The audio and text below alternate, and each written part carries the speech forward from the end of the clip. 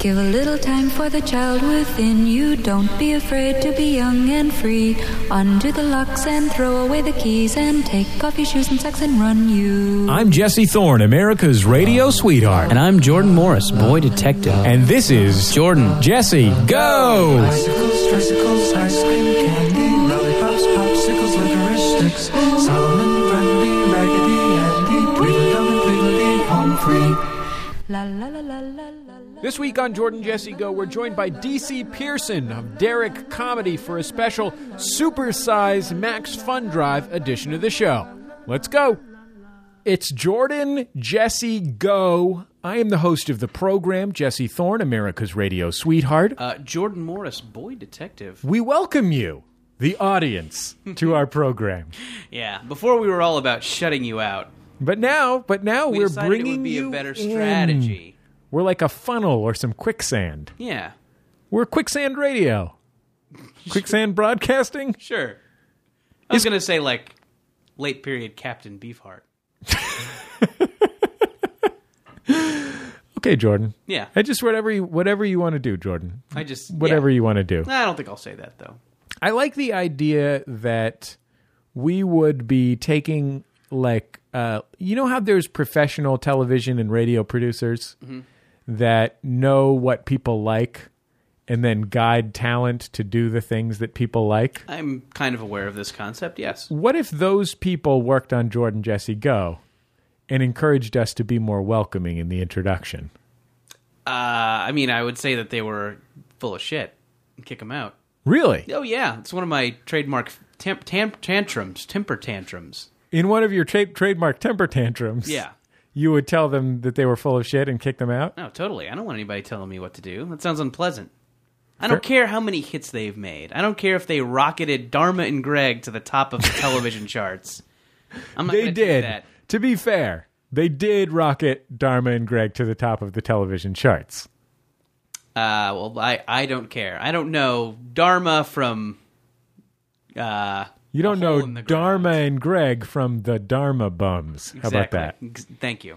Joining us this week on Jordan Jesse Go, you might know him from the incredibly popular sketch comedy group Derek Comedy. You might know him from his novel, The Boy Who Couldn't Sleep and Never Had To. You might know him as a genial man about town. Please welcome DC Pearson to the program. How's it going, everybody? Thank you for having me on Quicksand Radio. It's a pleasure to have you. I think you may be confused as to the title of the show. That was actually a metaphor. Oh, okay. I thought that was like the name of the show, like Quicksand Radio. No. Yeah. Get pulled down into the quagmire. If you're lucky, we'll throw you a branch. Don't struggle. You'll just get more sucked in. Cutting you a vine. This is why we brought the machete. I'm glad that there are things This in was the... a hazard in Super Mario 2. It's something that every kid imagines is going to happen on the playground when it rains. I hope you've got your flying boots. Is that something from quicksand Super real? Mario 2? I don't think so. What is... You could fly in Super Mario 2, though, right? Wasn't I that think the that's difference? 3. I think 3 Yeah. they had Oh. like the Tanuki suit, which was like the raccoon suit, I feel like. Sure, And the then there was Tanuki one that you suit. could turn into stone. That might be the same one, actually. I was thinking which one I had the think Tanuki The suit. general raccoon suit allowed for flight. Oh, really? Okay. Tanuki suit, same properties as the raccoon suit, also added statue transformation. Right, there we go. Okay. That's the I'm sorry. difference Oh between my god, you regular. guys would have gotten such letters. Yeah. Jordan, can you clarify the difference between the standard raccoon and Tanuki suits? Yes, I can, Jesse. There's a very simple rhyme that I like to say. Just read the FAQ on Jordan's website, okay? Yeah, We don't exactly. don't make him go into this again. You raised a good question though. Is quicksand in fact a real thing, or is it just the fabrication from like Doc Savage? Yeah, books right. and It's stuff. from 30s silent Serials, adventure yeah. movies. I think it's halfway in between a real thing and not a real thing. I think that what it is, I think there is such a thing as quicksand. This is my theory. Okay. It's not based on anything. I want to make that clear. Okay. I think there is such a thing as quicksand, but that the primary, like our understanding of quicksand has exclusively been formed by just like there is such a thing as a killer ape. Yeah. But it's unlikely to bend the bars and climb up the Empire State Building. Okay, yeah, I could see that. So basically what you're saying is like quicksand is just the one example of like the genre, but there's a whole other, it's really more sophisticated than that. I guess what I'm trying to say is that I think in the movies a lot of things become more violent, more deadly, like King Kong. I think that quicksand is a lot more like Coco, the gorilla, in that you can teach it sign language. Sure. Is Coco the one from Congo, or is that a real life gorilla? Coco the gorilla is the gorilla that Amy was the gorilla in Congo. Oh, you're right. I'm sorry. Coco the gorilla. Hey, Jordan. Yeah. What was the name of that gorilla in Congo again? Tanuki suit. She could transform into a statue. Tim Curry was involved. Suit of raccoon, fly to the moon. Quicksand. Suit of Tanuki transformed to a statue. That's the little. Is that like Leaves of Three? Yeah. Yeah. Tanuki suit for free. Yeah. For free. Quicksand, also a trance anthem by Darude that was very popular in like 1999 on Jock Jams, which I'm sure you would know it if you heard it. It's like these seminal. It's like the one that's like digga-digga-doom. That one? Or is that just every trance song? I don't know. I don't know. Wait, is it my trance a cappella group is not going well, by the way. DC, is this the one that goes dun dun dun dun dun dun dun dun dun dun dun dun dun dun? Y'all ready for this? No, that's Y'all Ready for This. No? You're thinking of Y'all Ready for This. I am? Okay. Is it the one that goes upside down and inside out? I'm about to show all you folks what it's all about, because it's time for me to get on the mic and make this motherfucking party hype. Taking it back to the old school, because I'm an old fool who's so cool. If you want to get down, let me show you the way. Whoomp. There it is. You're thinking of whoomp, begin parentheses, there it is, end parentheses. Come on, ride the train. Come on and ride it. That was it. Yes, that's it. That's Quicksand. Okay. That's Quicksand. Quad City DJs remix. Can I point out that I saw Martin Lawrence on the Conan O'Brien program, which, by the way, I've been watching a lot of, and I really enjoy. I think it's a really, I think that a large-scale failure, and I don't mean that as an insult, a large-scale failure has wiped the kind of fear out of Conan O'Brien, which I thought was, the thing that led to his worst on-camera habits. I think he was always seemed a little bit scared that people weren't going to like it. I feel like now, and that if something fell flat, he would just do some weird dancing to get applause. Yeah, exactly. Yeah, that's exactly what I'm talking about. And I feel like now that he's in this warmer environment, he's a much warmer host. I think he's doing I always thought he was brilliant and funny, but I really like his new show. Really enjoy it. But I saw Martin Lawrence on this program. And first of all, I do not understand what Martin Lawrence's role is just in contemporary American popular culture. Like, what is his place? Who is Martin Lawrence now? Yeah, I guess what maybe will help us understand that is, what has he done between Big Mama movies, if anything? Or has he just gone I from thought Big you were Mama going to say, movie? like, well, what will help us understand that is, what isn't Martin Lawrence? If we just strip away everything he isn't, then we will reveal what he is. That's Celebrity very Socratic chef of you or Bobby something. Flay. He's not in that. fact, Bobby Flay. We can cross that off the list. You guys can't see at home, but Jordan has an enormous chalkboard behind him with every noun and adjective. Really Yeah, exactly. He's going to cross them off one by one until we determine what he is. So he's not a legume. I do want to talk about what Martin Lawrence's role in this society is, but he played a clip from Big Mama's House, Daddy's Boy, or whatever the new Big Mama's House film is. It's Big Mama's House 3, Grandma's Boy. It's the crossover of the Grandma's Boy verse and the Big Mama's House verse. Finally. Am I alone on this? Finally. No, it's like Alien versus Predator. Yeah, that was coming for a decade of the broad comedy world. Yeah, before exactly. it actually got made. The fans wanted it. He played a clip from the film, and the punchline of it was him in the old lady Big Mama suit. He was, for some reason, unexplained, it was only a clip, he was an artist's model. Sure, a nude model. And the punchline of this clip was him as Big Mama naked. The sheet that it was strapped over her fell, and he said, "Whoops, there it is." He made a whoomp, there it is joke. In 2011. That is a joke. This is, to be perfectly frank, a joke that would not have been appropriate in terms of timeliness had he made it on the television program Martin on the Fox network. Well, here's, I think, another question. Okay. Does the Big Mama suit have fuck capabilities? Can you fuck the Big Mama suit? Yeah, I mean, because that's the thing that immediately, when I hear you describing that clip, I'm like, well, what that implies When you then is that think Big Mama.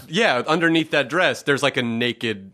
It's completely photorealistic. Right, to where it would fool this class of artists. Yeah, they're not being shocked like, oh my god, that's a man. That's a guy in an old lady suit that only holds up underneath her clothes. It's like that's actually a naked. As far as they're concerned, that's just a naked old lady. Like that's what they're playing there in that moment. Maybe the concern is that the criminals that Big Mama is after are such dastardly criminals that they would try and rape her. And they don't even want that to stop the investigation. They're like, if you are assaulted and your clothes are ripped off, we want the Big Mama facade to still hold up. Well, I guess, yeah, go ahead. Are you suggesting a sort of Big Mama's House Special Victims Unit? I'm suggesting a Big Mama's House Funky Victims Unit. Conan, it was just such an odd thing to see on television because Martin Lawrence, of course, is known for acting crazy.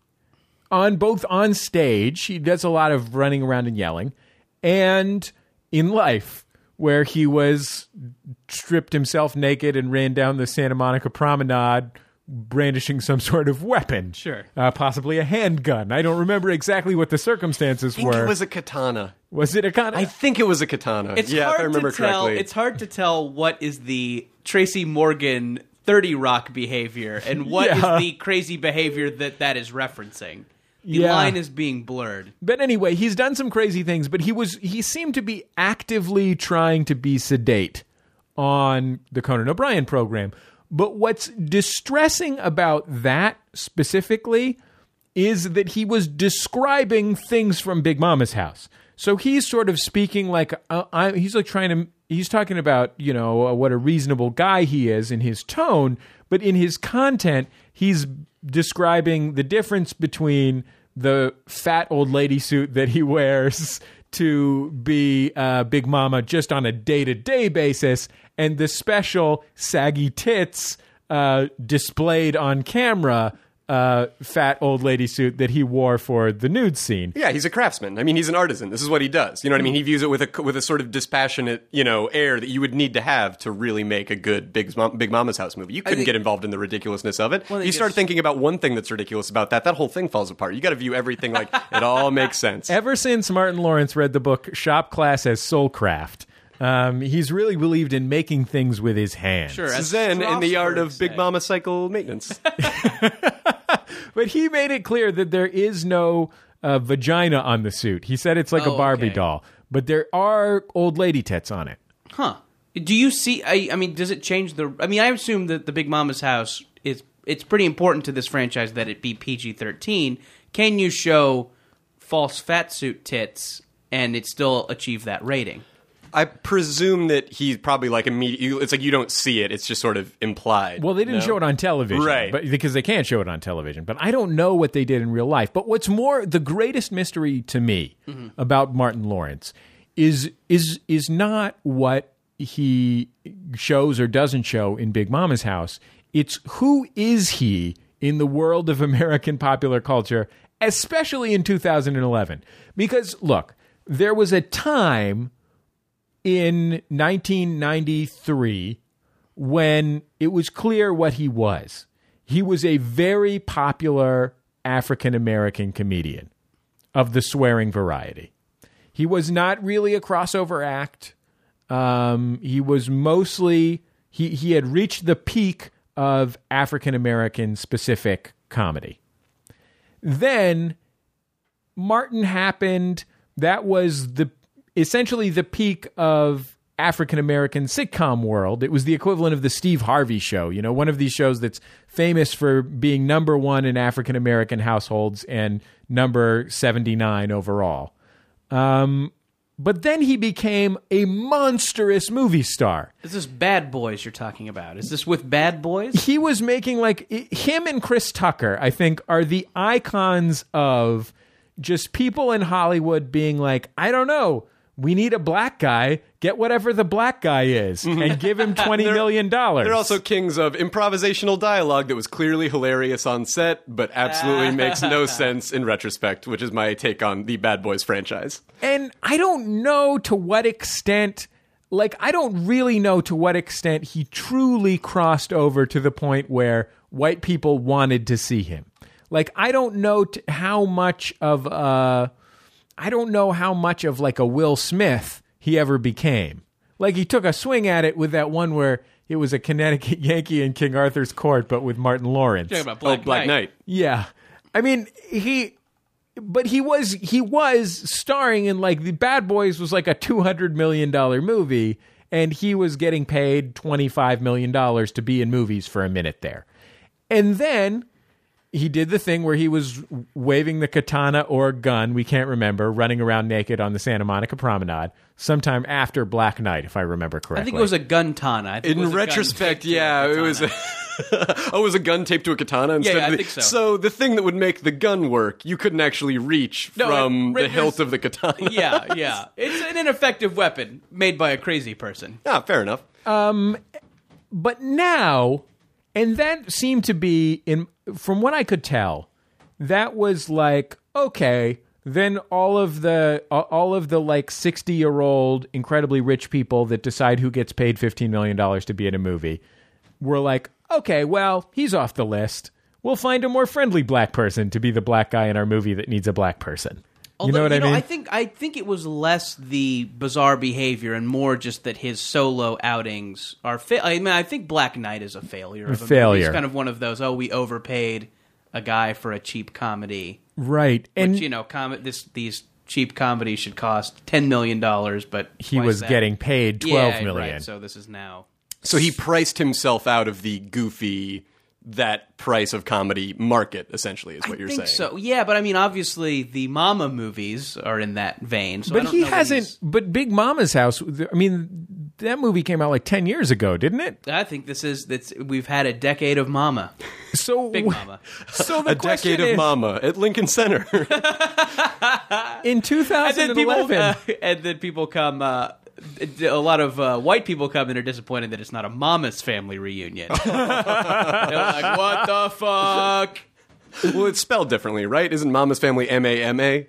Is it? Oh, I don't know. Well, how is Mama's? Big Mama's Big Mama's M-O-M-M-A. Oh, is that a race thing, do you think? No, I don't know. Maybe it's a no, I don't know. I have no idea. Using soap directly or using a washcloth? I don't know. That causes more confusion because then highfalutin rich people show up. They're like, I thought this was a big MoMA. Not like that normal tiny MoMA. No, I was hoping. I thought it was a big MoMA in a house somehow. Yeah. All right, we'll still donate. Okay.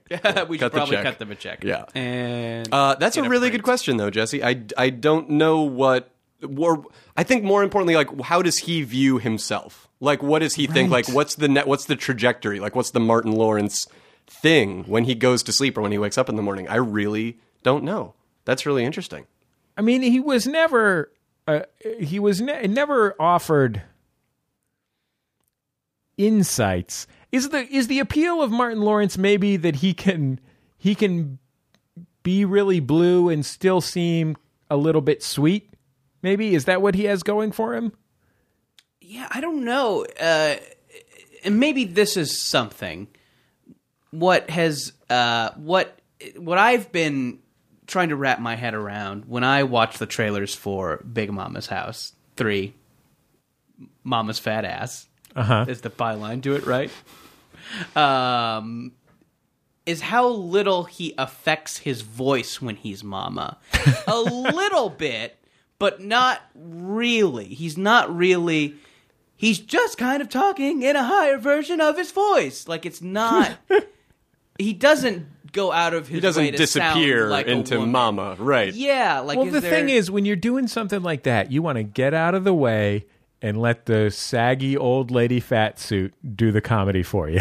Sure. Right? Yeah, you don't wake up and spend 6 hours in the chair getting that Big Mama suit on and then still work. You're like, the work is done once I have the suit on. I should just be able to walk around in front of the camera, and the laughs will come. You can only confuse people by adding things. Yeah, he's like, I am the straight man to this suit. This suit and I are an old-fashioned comedy team, and I'm just here to, like, bounce off the suit. I don't want to take any shine away every from it. time Yeah. the suit says something dumb. Oh, suit with a smoothed-over vagina. You'll never win. Who's on first? Well, we've got plenty more where that came from. We'll be back in just a second on Jordan Jesse Go.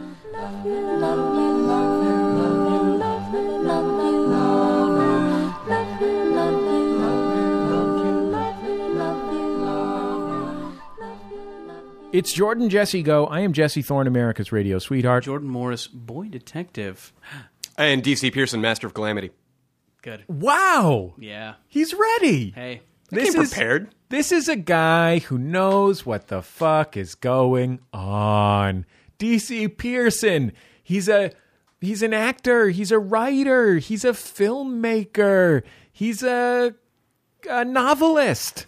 An acclaimed novelist. The author of The Boy Who Couldn't Sleep and Never Had to. That's me. That's the whole novel, by the way. Yeah, I was just explaining to Jesse before the show. He was like, "What's the book called again?" And I was telling him the name of it, and then I realized like it's the title is so long that no matter whenever I say it, I always sound angry by the end of saying it, even though I'm not. Like if I'm in a bar and someone's like, "Oh, what was your book called again?" and I'm like yelling it, it always sounds like I'm being like, "This is what it's called. Just get it right." But I'm truly just mad at myself for naming it something that long. Now you know how the playwright who wrote Colored Girls, who have considered suicide when the rainbow is enough. Now you know how that guy feels. And I'd always wondered. Or lady. I don't know the I think gender. it's a woman. Okay. Yeah, sure. I believe. Wait, what am I basing that on? I don't know. I don't. We hard should to say. Hard to say. We should create in the mold of the African American theater circuit.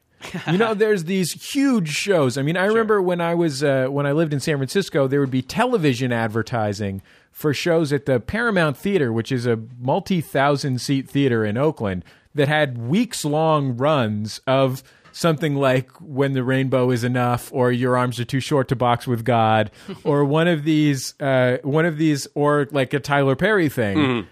We need to create that, but for second-rate podcasters. Oh yeah, like because that's called the Chitlin Circuit, no? Or it was called the Chitlin Circuit at least at one point. Yeah, well, I mean, the Chitlin Circuit is more specifically the kind of southern venues, and it's generally for music. But I think that may be like the theater version of the Chitlin Circuit. So what you need is a podcasting Chitlin Circuit. Exactly, is what you're saying. So what about a Circuitlin Circuit? Because it's computers.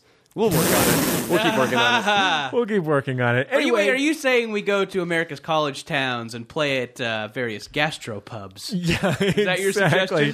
Tonight, short rib sliders. Jordan Jesse Go. Tip your local waitresses. microbrews. Hey, listen. Tip your waitresses. They're in bands. Speaking of business models, this is the first episode of Jordan Jesse Go in the Max Fund Drive 2011. Yay! I am very excited about this. DC, I don't know if you know this, but everything that we do at MaximumFun.org supported by listeners. That's fantastic. I was aware of that, and I think it's great. We are like a totally independent. We're sitting here in my apartment where I also record The Sound of Young America. We do it all basically on the backs of people. We give everything that we do away for free and then ask people to give a little bit of money to support it. So, this is I want to say maybe it's about our 5th annual pledge drive. Something like that, yes. Our goal this year, we've added all these new shows. It's not just The Sound of Young America and Jordan Jesse Go, which are, frankly, remain the foundation of MaximumFun.org. But we've added Stop Podcasting Yourself, which we added roughly a year ago and has been a tremendous success out of Vancouver, British Columbia. The nicest guys in podcasting. Oh, I didn't. You know, I guess this makes us international. Yeah, absolutely. It's tough to be the nicest guys in podcasting because podcasting, one of the gentler the arts. Not a lot of divas. Yeah, not a lot of people are like, listen, I'm a podcaster. I come in, I podcast, I get out. Not a lot of podcasting beefs you don't hear about. Yeah. No East Coast, West Coast podcasting wars. I briefly tried to start a beef with the Smod Castle. Oh, Yeah. really? More the institution than Kevin Smith the man. He seems like a decent fella. It was a little one-sided. Well, I feel like these, and I say this as someone who has recently been introduced to the Smodcastling universe, or whatever you would call it, because I just started doing a show there, actually, at the Smodcastle. It's not within the Smodcast universe, and it's not actually a podcast, but now being this is a non-canonical show. It's non-canonical, okay. yeah. It exists in Smodcastle 2, which is the alternative universe, Smodcastle. No, but it seems... That's the Smodcastle where the Nazis won World War II, right? Yeah, exactly. So Nazi mall rats, Nazi clerks, etc. Yeah, it seems very hermetic, I'll say. I think that might be why the beef didn't take, because the Kevin Smith world seems very self-contained and self-generating and kind of like they're very happy there. Yeah, they seem to be. And God bless him. Not Kevin Smith. He seems like a friendly, funny man. Yes. Agreed? Right? We all think he seems like a friendly, funny man. I He's friendly and funny. cannot front on the level of inspiration that he was in my early teen years, getting basic cable IFC and watching Clerks every weekend and hearing this guy made this himself and he just did it, and hearing him talk was truly actually really an inspiration. And I would be saying that even if I did not do a show at his theater. You guys in Derek Comedy is exactly the same thing. You just went off and made a movie. Correct. Yes, correct. We made a movie called Mystery Team in the spring. We shot it in the spring of 2008, and then it came out. It went to Sundance in January of 2009, and then it came out kind of in some theaters and starting in August of 2009, and then came out on DVD last year in May. I think. Great, funny film. Yeah. I got to see it at the New Beverly here in Los Angeles. Ooh. Packed house, people, lots of enthusiasm and yelling. It's a terrifically funny movie. And Thank you very much. what I think we have in common there is an interest in creating something that we want to create, and creating it for the audience, and not creating it for advertisers or for what we think is going to be. What we think is going to have mass appeal or whatever, but creating something that we're really passionate about for the people who actually listen to it. And I think that's why people come out to MaximumFun.org meetups, 75, 80 strong, just to shake hands with Jordan. It's because I think if you're listening to this... But not Jesse. Jesse refuses to shake anyone's hand.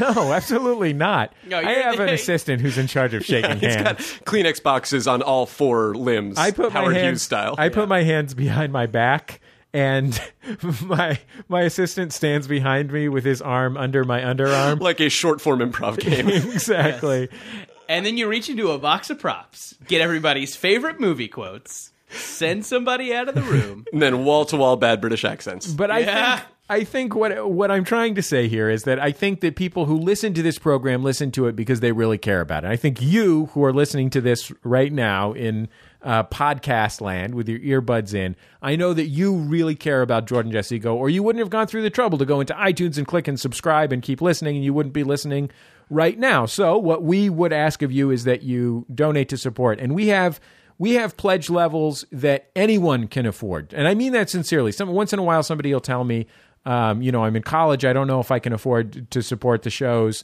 Really, there are high school students who email me and say, I was really proud. I have supported one of the lower levels, but I knew that I could get together the $5 a month or the $2 a month or the $10 a month to support MaximumFun.org, because I actually care about the stuff that you guys make and making sure that you're able to make it. I mean, we're right now, we're only 3 years removed from me working as a receptionist, basically. Yeah. 4 years at this point from the receptionist, but it's only been 3 years that we've actually had me working full-time on MaximumFun.org. And now it's me and Teresa and Julia Smith, who produces The Sound of Young America, all working full-time. And Jordan and my brother and me and the Stop Podcasting Yourselves all getting paid for the work that they do. Because people, literally 4 digits worth of people, step up to the plate every month and give just a little bit of money. Excuse me. That's fantastic. I almost burped when I was going into my plug, or not plug, but I think that's really fantastic, and I kind of think that like I'm incredibly sympathetic to that, and I think that like there's this weird sort of perception now, especially in the age of like file sharing and things like that. Well, it's like, well, all artists are just automatically wealthy, right? Like if you're doing your thing and you get to do it for a living, like you must be rich. And I think that what people maybe don't understand is like the people that you like, if they don't have to work day jobs and in order to feed their families and keep the lights on and not be homeless, they can make more of the things that you like to make. So you're only benefiting yourself by giving like $2 a month or $5 a month or whatever the pledge levels are to these guys, so that they can actually like keep doing it, because then they get to make more things. It's really awesome. Like there's a very direct correlation there, I would imagine. Yeah, absolutely. And it's about all of us being able to. I mean, I'll tell you the truth. When I go to a public radio conference and they hear about what the annual budget of the Sound of Young America is, they think I'm completely insane. They like laugh in my face. And these are people who are supported by like grants from the National Endowment for the Arts and stuff. Like this is not easy money to get that's supporting them.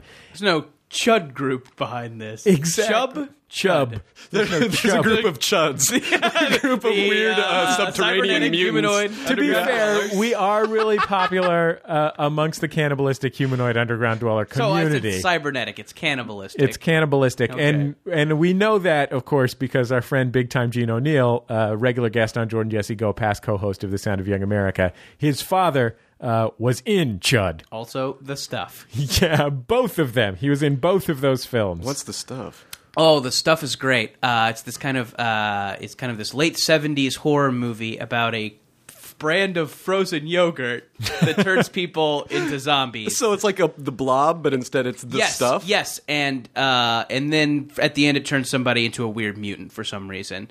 It's really Only at the end? Yes. You think that would be the first thing? No, it just kind of hypnotizes people for a while. It's this really like kind of ham-fisted like satire of like hypnotic commercials. Yogurt. Oh, Yes. okay. So it's like They Live almost. Yeah, but with it yogurt. is a lot like that for sure. And yeah, there's just one kid who refuses to eat the yogurt. I would like to think it was written by a bitter screenwriter whose wife, who like is now his ex-wife, was like on a health kick before she Yeah. left. It's like, I eat yogurt, and he was like, that must be why she left me, not because of my rampant alcoholism. It was Yes. the yogurt. Cut to him writing the stuff and getting financing for the stuff. And Yeah, employing the your stuff friend's is- dad. The stuff, and then but then at the end it's like, oh yeah, it can also turn someone into a mutant. I like that that's at the very end. Sure. You think that would be like, they're like, we don't have the Last money 5 for minutes. a fleet of Last yogurt-induced 5 minutes. zombies. We can only have people getting hypnotized by it and transfixed for most of the movie, and then we can afford one zombie at There the will be very one end zombie. if you're good. So yeah, but definitely, yeah, the stuff is great. And Gene's dad's in it. So Look, if you want us to be able to afford the zombies that we need to make Jordan Jesse Go Exactly. every week, look, we're going to talk about, there's all kinds of awesome thank you gifts and pledge levels from the friend of the family level all the way up to the most legendary level of all, Jordan's Platinum Angels. And we're going to talk about all the cool thank you gifts you can get in a little bit on the show. But if you want to donate, you can find all the information and all the stuff at MaximumFun.org/donate. And you can be one of those people that's at the beginning of every Sound of Young America program saying the Sound of Young America is supported by listeners like you and me. You can be the me in that. When you hear the pride in those people's voices, because every time they listen to the shows that they love, they know that they're making it happen, that they're the people behind that. You know, they're the. It's like when you go to a corporate workshop and you do those kind of trust falls where you fall off of a thing and then like 1,000 like 12 people are holding the guy up. Not 1,000 people. That's at that point would that's be too crowd many. surfing. Yeah, that would be too many. But you know, That's those Bumbershoot. You're those thinking 12 of, Jesse. people are holding you up, or when a rock and roll guy Yeah. is crowd surfing, you know, and they leap out into the audience and they're passed through the audience through these thousands of people that love them, right? So you guys could be the hands holding up Jordan and Jesse in the Maximum Fun. The And rest of the guys. seriously, if you want to cop a feel, like we can't do if you want anything to about if it. you want to grab their phone or their wallet and Yeah. hold it until the end of the concert, they probably shouldn't have put it in their pocket before they started We're not performing going to anyway. go all Courtney Love on you. We're not going to get down from the crowd surfing and kick you in the crotch if you try and grab our tits. No. Well, we want you to grab our Unless tits. you want them to kick you in the crotch, unless that's part of it for you. We'll kick you in the Yeah, that's your we thing, will. you pervert. Look, if you go to MaximumFun.org/donate, you sign up, let's just say at a $20 a month Diamond Friendship Circle level, and you need me or Jordan to kick you in the nads, we're not afraid to do it. And you know what? We'll kick you in the box if you're a lady, if that's what you want. Yeah. If that's what you Or want. they will kick you in your smooth, cemented-over grandma vagina that you don't have if you you're are an a big FBI mama. agent who has to go undercover to do something. We'll be back in just a second on Jordan Jesse Go.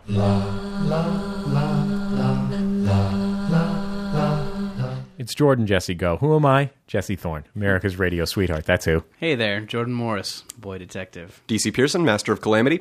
Oh, what a pleasure to have the great D.C. Pearson here. What's up, guys? I feel like we did not talk enough about how great Mystery Team is. Yeah, and I actually had a specific part of Mystery Team that I wanted Please. to discuss. I guess for people who don't know the theme of Mystery Team, and it is it's three guys played by you Myself? and Donald Glover. Yes. And the guy whose name is Derek. I don't know his last name. No, it's Dominic Durkis. Dominic, Name of there the group you is go. Derek. Yeah, Okay. Dominic Durkis. And you guys were like boxcar children growing up. Not literal boxcar children, but you were mystery solvers. Yeah, we were like the Hardy Boys or like Nancy Drew or something like that. Kid detectives, basically. And now you're all in high school, but still adventuring and mystery solving, and it's gone from charming to kind of creepy. Precisely. We have the same haircuts, the same bikes, you know, solving the same kind of like kid scale crimes. And basically the movie's about us being challenged to solve an actual adult like murder. This little girl comes to our booth and is like, will you, find out who killed my parents? Because her parents were just brutally slain. It essentially devolves over the course of the film into just a group of teenagers who think they're 9-year-olds in the midst of a kind of early 90s action film. Yeah, they get dragged into a underbelly of There's like a drugs and warehouse crime and shootout. sex. Yeah, yep, exactly. Well, I wanted to talk specifically, you mentioned sex. There's a very good scene where you guys all have to infiltrate a strip club. And to me, when you see a strip club in a movie, it's, it's very much, it's clearly a set. Everybody in it is very, very good looking. I watched Showgirls recently on Netflix Instant, and kind of remarked at how kind of polished and good looking everybody in these strip clubs was.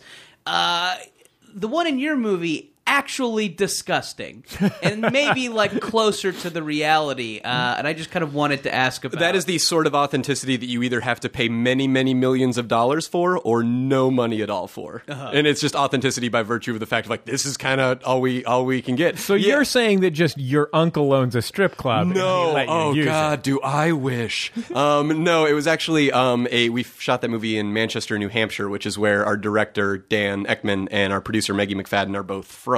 And so we were shooting up there, and there was a strip club named Mark's Showplace, which I believe is still there. What? Mark's Showplace. And so we went Show in there. tits. Yeah. That's what he shows. He doesn't show his tits, but the tits are on display. But he does show tits. Oh, by the pound. I don't know what the By the tit barrel measurement. full. Yeah, tits by the barrel full. Come on down. Hopefully by the pair. Sure. I'm just saying, Sometimes. hopefully by If the there's pair. an odd number of tits, something is wrong. We shot at that place, and we kind of had to go in, and it was this weird thing where we went in there one of the first nights when we were in town doing pre-production. We were like, okay, this would be probably the place to shoot this scene if we're gonna do it. And then we tried to get in contact with their manager or Mark himself, I believe. And I think that we ended up talking to Maggie, the producer, ended up talking to someone who claimed to be that guy. Yeah. And then we gave him a fee. We probably gave him $1,200. And then it turned out that just wasn't the guy. What? And we just An completely imposter. got bilked. Yeah, exactly. And then so we ended up getting in touch with the actual guy, and we were allowed to do it. But we were like, okay, can we shoot on this Monday? Because that's what works for our schedule. And they're like, no, you can't, because that's the night that we have our all-male review. which is actually our most popular, most money-making night. I think because apparently it's a lot of like closeted dads who go to the all-male review, and then so that's just a big money-making venture for them. And so we ended up having to reschedule it. And then we put up flyers. We were like, well, the girls who work at this strip club, who are similarly to the girls in the movie, let's say, again, authentic, real, verite, we were like, they'll probably want to be in a movie. Who doesn't want to be in a movie, right? And we put up flyers in, like, I guess their dressing room or whatever, and no one got in touch with us. None of the girls at the strip club wanted to do it, I guess because they didn't want to be, like, immortalized as strippers, per se. It's like they're passing through this. They don't want it to be cast in the amber of indie film. So we ended up having to... one benefit is, millions of years after they die, you can extract their DNA and recreate them for Stripper Park. Let's just hope that Wayne Knight isn't in charge of security in that situation. Well, he himself has been reconstituted from the amber of Jurassic Park, or Newman from Seinfeld. Maybe the aliens found a Seinfeld season 4 DVD. These are all places you can get his DNA. Also, Space Jam. And he was in Space Jam. Huh? You're right. So I know what his place in American contemporary culture is. We needn't debate that. That explains why Michael Jordan is in Stripper Park. I couldn't figure that out. But so we ended up having to order out for strippers from a website named BostonPartyStrippers.com. So if you're in the Northeast area, in the New England area, BostonPartyStrippers.com for all your stripper needs. You can go there. You can evaluate the girls. There's weird starbursts photoshopped over their faces, so you can't see their faces. And then you just look at their bodies, and then you order them offline. So the girls came, and we shot like over a night at the strip club. And then quite a few of them had to leave around 5 or 6 in the morning, had like hard outs because they had to go take their kids to school. And one of them I think stole money from the makeup woman, supposedly. Stole it from her purse. Yeah, but you forged a few lifelong friendships, probably. Well, I mean, friendships is such a understatement. I would say like sort of soul understandings kind of with your wives.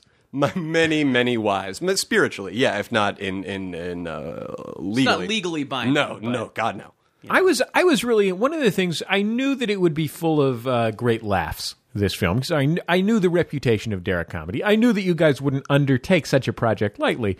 I was impressed at when I watched the film at the sheen on this movie. Yeah. It looks like, I mean, it doesn't look like a Michael Bay movie. For that, you got to shoot only in the magic hour. Right. But it looks like a $12 million movie. Thank you very much. Yeah, I mean, I think that is, I don't know. I just got to give it up to our director, Dan, for really kind of thinking everything out. And we didn't want to go and say like, well, it's a comedy, so it doesn't have to look any sort of way. Like, I think people use comedy sometimes as a crutch, and they go, well, it's a comedy, it doesn't have to be presented well. And we didn't want to let the fact that we were making a comedy for no money kind of get in the way of that. We wanted it to sort of have a feel of like an 80s Amblin movie, sort of like about like adventure and suburbia and stuff like that. So Derek is a sketch comedy group that's not just the three of you guys who are performers, but also your producer and director are also members of the group. Correct. Now, that's something that, I mean, when Jordan and I were doing Prank the Dean in the olden times and doing sketch comedy festivals, I feel like we were literally 2 years too old to be in the era where sketch comedy groups mostly made videos for the internet. Yeah. We definitely started just before and ended on the cusp of when sketch comedy groups were primarily about YouTube videos. Yeah, I think you guys are still very much a going concern, despite each of you having your own successes in Hollywood and so forth. Yes, definitely, absolutely. I mean, it was interesting. We sort of felt like when that whole thing started happening with like internet videos and what have you, like the sort of apocal like shift that you guys are, or apocal. I don't know how to actually say that word. I've never said it out loud before. Is it epical? I don't know. Epcot Center. I'd say epical. Is that it? I don't know. I tried to be a hotshot and it burned me. But when that sort of shift was happening, we kind of felt like, because we were just we were all in a sketch comedy group in college, and so we just put a lot of work into making those new shows every month, just to kind of make shows, just because we liked sketch, and that's kind of what we put all our work into. So when that started happening, that people could actually like put videos online and they were getting a following, we had already been making sketch comedy videos videos because even though there wasn't any place to put them, just because we were trying to emulate Mr. Show, and our shows would go from like stage to film to stage to film.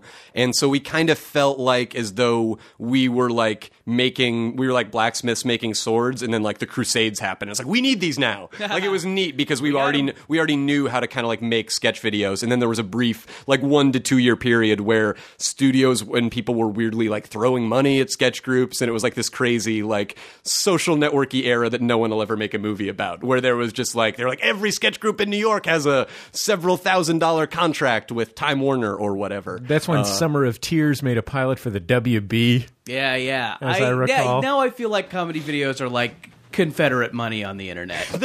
Yeah. Yeah, they're like Confederate script, and we're all just wandering like the wasteland in a post-Civil War. Sure, I know that you thought that Confederate money on the internet was flues, but flues has actually come back around. It's quite valuable I don't again. even know what that is. It was that an like silly bands? It was an internet currency. It was a currency created specifically for the internet, but featuring Whoopi Goldberg. Flues is backed by the Floam standard, correct? So for every internet flues, it's actually backed up by very real Floam. Ron Paul made sure of that. So he said no internet no internet currencies that aren't backed by Flume. Oh, no one is going to get this, but there's going to be 4 people that think it's the funniest thing. This in the joke world. is so complicated. It's such a complex web of illusions and Guys, things you I was need going to to try know. and bring Gak into this. Great, let's do it. Well, Gak is Gak silver. was actually what they used to back Beans with a Z, the other big internet currency of 1995. How does this relate to silly bands? And Pets.com. And Pets.com. Yeah, featuring Michael Ian but Black. yeah, but it was very, I don't know, it was neat. But then I think Jordan, I think you're correct. Where it's like now that is the main thing. Where it's not even like people are getting together like, let's be a sketch group. They're like, we want to make funny videos for the internet. Sure. Which is, our experience was always like, we were very happy to came from where we came from and kind of learn how to do it on stage, and like being in New York and going to school in New York and being able to take classes at like the UCB and do shows there, where we felt like we started as like sketch comedians first, and then we just happened to be making videos, if that makes any sense, and as opposed to like where I think it's now about like, we just got to make funny videos that people pass around and that have a celebrity what's in the element news to this it. week. Yeah, exactly. Where people are always trying to think like, what's the topical thing that I can throw in here, or the parody element, or like the Super Bowl's coming up, so we got to do something for that. We tried to never really chase trends, and like for that reason, we only have like 40 videos, which in internet comedy terms is like, we might as well have only had one album, and if we were a band, you know what I mean? But like all of them, I'm still tremendously proud of, which I enjoy. I don't have to look back and be like, why did we make a weird Obama 08 video? You know what I mean? Like we're pretty like proud of that in a weird way, I think. But yeah, I didn't know you guys were from a sketch comedy background. I've heard of Prank the Dean. I think we might have been at the same festival at one point. Jordan, this actually doesn't have anything to do with Jordan. I started by saying Jordan, and I'm really lost. No, what I was going to say is, I'll tell you one thing. I'll just take a little nap. I'll tell you one thing about your fan base, and I know this because of my work as the proprietor of Put This On, a men's style blog.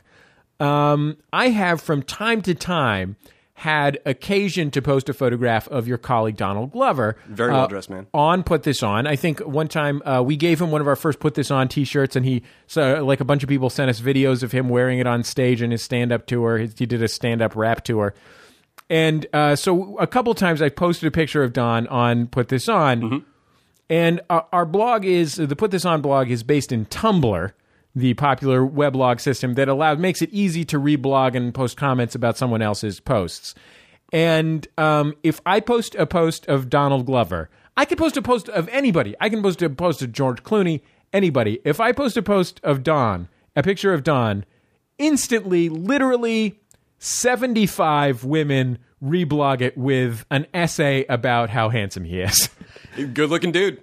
When well-dressed man. There was the internet meme going around for a while. Donald for Spider-Man. Mm-hmm. When people heard they were remaking Spider-Man, the Donald Glover fans thought he should play it.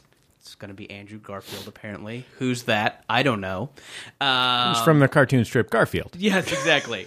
I tried to capitalize off that after I auditioned for a role in Final Destination 5. I tried to start the meme Jordan for Final Destination 5. It didn't take off. Really? Yeah. What was the hashtag? Jordan 450.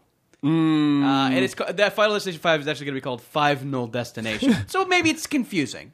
Part of it is the numerical. I don't know. I don't think that I would not be comfortable appearing on screen in a Spider-Man outfit. I don't know if you've seen the new Spider-Man outfit. It really looks like the basketball that the Harlem Globetrotters use. Yeah, it's very sort of like there's like netting on it, right? There's like weird mesh and stuff. Yeah, I feel like it's kind of pebbled. Yeah, exactly. So you can grip him. He's grippable. Yeah, exactly. You can palm Spider-Man and take I've him noticed to the hoop. seems like they've gone back in the Tobey Maguire Spider-Man movies. His web shooting was internal. Mm-hmm. They've gone back to the comic book where he has actual shooters attached. Yeah, he doesn't. He no longer has wrist vaginas. Yeah. I liked the wrist vagina. You did? I thought that made more sense than a vial of web fluid that you had to constantly refill. See, I disagree. I like it because, I think that you get that nerd element of Peter Parker in there, where it's like he's actually building the thing to complete the effect of being Spider-Man. It's not just like, this thing just made you a spider. It's like, I got these spidery elements. How do I put this all together? Oh, I'll be Spider-Man. Sure. So you don't like the alien symbiote? I don't dislike the alien like symbiote. Who doesn't like a symbiote? Who doesn't like a good symbiote every now and then? Sorry, God, guys, don't step all over me. All I did was make a presumption about the alien symbiote. Named Flues. Yeah. From Beyond the Stars. Spider-Man was like my favorite superhero growing up because there was a very human element to him, even though he had superpowers and stuff like that. I quite like that. And I thought it was cool when that sort of groundswell started of like the Donald for Spider-Man thing, because it did come out organically from just like some kid being like, when some blog was like, who do you think should play Spider-Man? Some kid just being like, it should be Donald. And then people really got on board with that. And I think Donald was like amused by it. And so he was like, oh, let's start seeing how far this can go. So and it went like that maybe the pretty difference far between his meme and mine was that his started organically and mine was totally self-serving. Yours is going about as well as mine. DC for Emma Stone's real life boyfriend is not going very well at all. I think that hashtag might be too long, but that's fine because now that I have this platform of Jordan Jesse Go, I'm going to use it to make her mine own. Could you handle that level of sultriness 24/7? Oh, could I ever? Yeah, Welcome absolutely. the back sass that she would dole out on a regular basis. I talk about her only all the time, and Dan from Derek, our director, he was like, you're not even joking anymore. You really think that she would like you a bunch, huh? And I was like, yeah, I do. There's just one of those things where I will criticize people for mistaking the real life person for their character, but I really do think she's that girl from Easy A, and I'm like, we would totally get along. Oh, so that's the Emma Stone. I didn't see Easy A. Easy A is awesome. Really? It is so good and so funny and so smart. And but there's heart in it. Stanley Tucci's adorable. It's great. I cannot recommend Easy. I've seen her on television and was charmed. I'm so charmed by her. She's a charming woman. People should donate to my DC for Emma Stone's real life boyfriend. Yeah, that's it. What will you do with the money? I'm confused. Why do you need money for this venture? To impress elaborate her, to take her on a boondoggle. exactly. Elaborate boondoggles where I pretend to be like a prince. He's going to build the world's largest amphibious plane. Plus, he needs new jars for his urine. She said many times what a Howard Hughes enthusiast she is. Like. Yeah, exactly. Latter day Howard Hughes, like not young, handsome. No, Howard Hughes, but she enjoys Howard Hughes when Aviator ends. Like she's like, when the Aviator stops, that's where my love of Howard Hughes begins.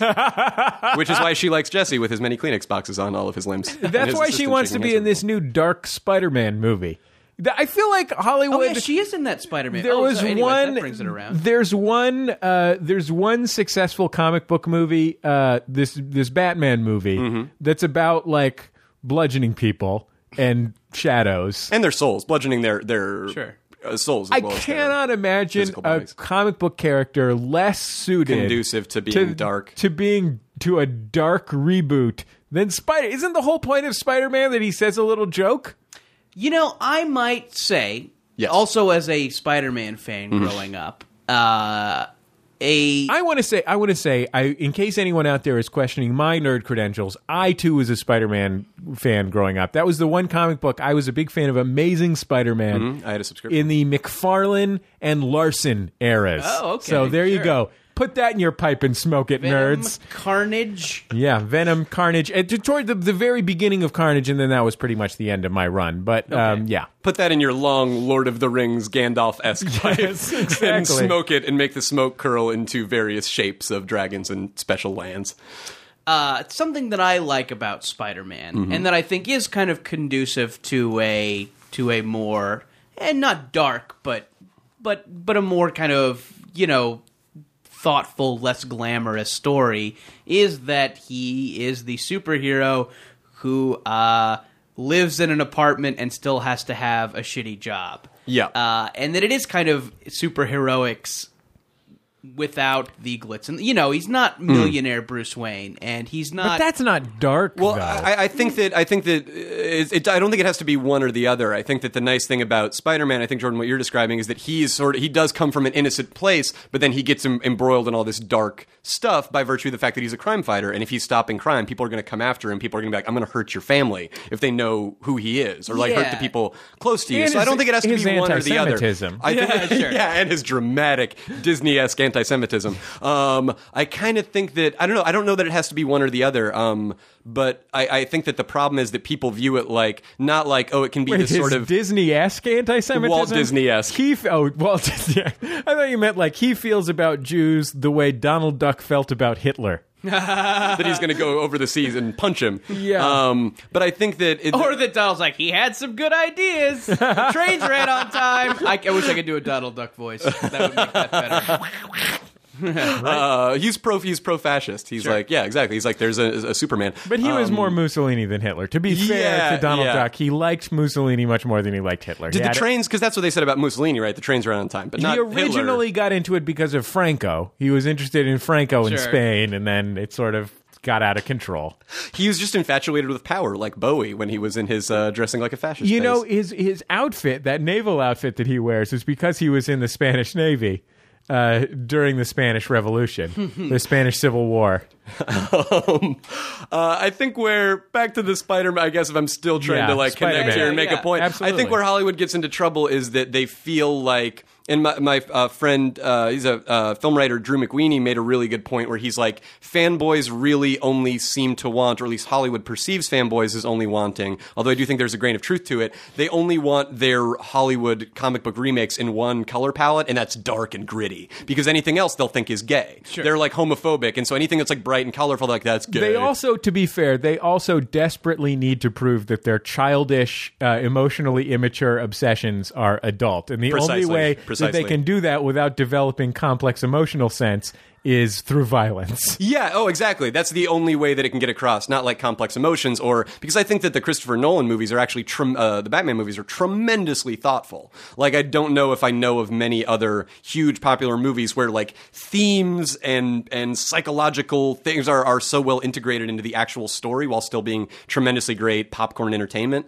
I think that Hollywood's problem is that people either, like I was talking about, people use comedy as an excuse. I think people use comic book movie as an excuse as well. They go, it's like either people that don't like comic books or really do like comic books are like, it's a comic book, and saying it's a comic book can justify anything, be it like having a really lame, awful color palette or shooting it in a dumb way or having hammy, wooden, like cardboard acting. Like, I kind of think that comic book is just this watchword that people can use to justify any kind of artistic lame excess, like Julie Taymor on Broadway style. This is a comic book podcast right here, by the way. If you're wondering why I have lack emotional depth, all I am is just a bunch of dick jokes. Sure. Yeah, once you get up close to Jesse, you can actually see the little dots of newsprint that form his, like a Liechtenstein painting. Although, I think it might even be simpler than that. I think it's just that the Joel Schumacher Batman movies were so traumatic for everyone involved, for America. Yeah. That those echoes are still there. The Joel Schumacher Batman movies have been described as the pre-9/11 9/11. Yeah, they have. People were calling them 9/11 when they came out. It was confusing. They didn't know why. No, they just said it. It Later was like we as learned. if a phantom had taken control of their speech. We'll be back in just a second on Jordan Jesse Go. La la la la la la la la la la la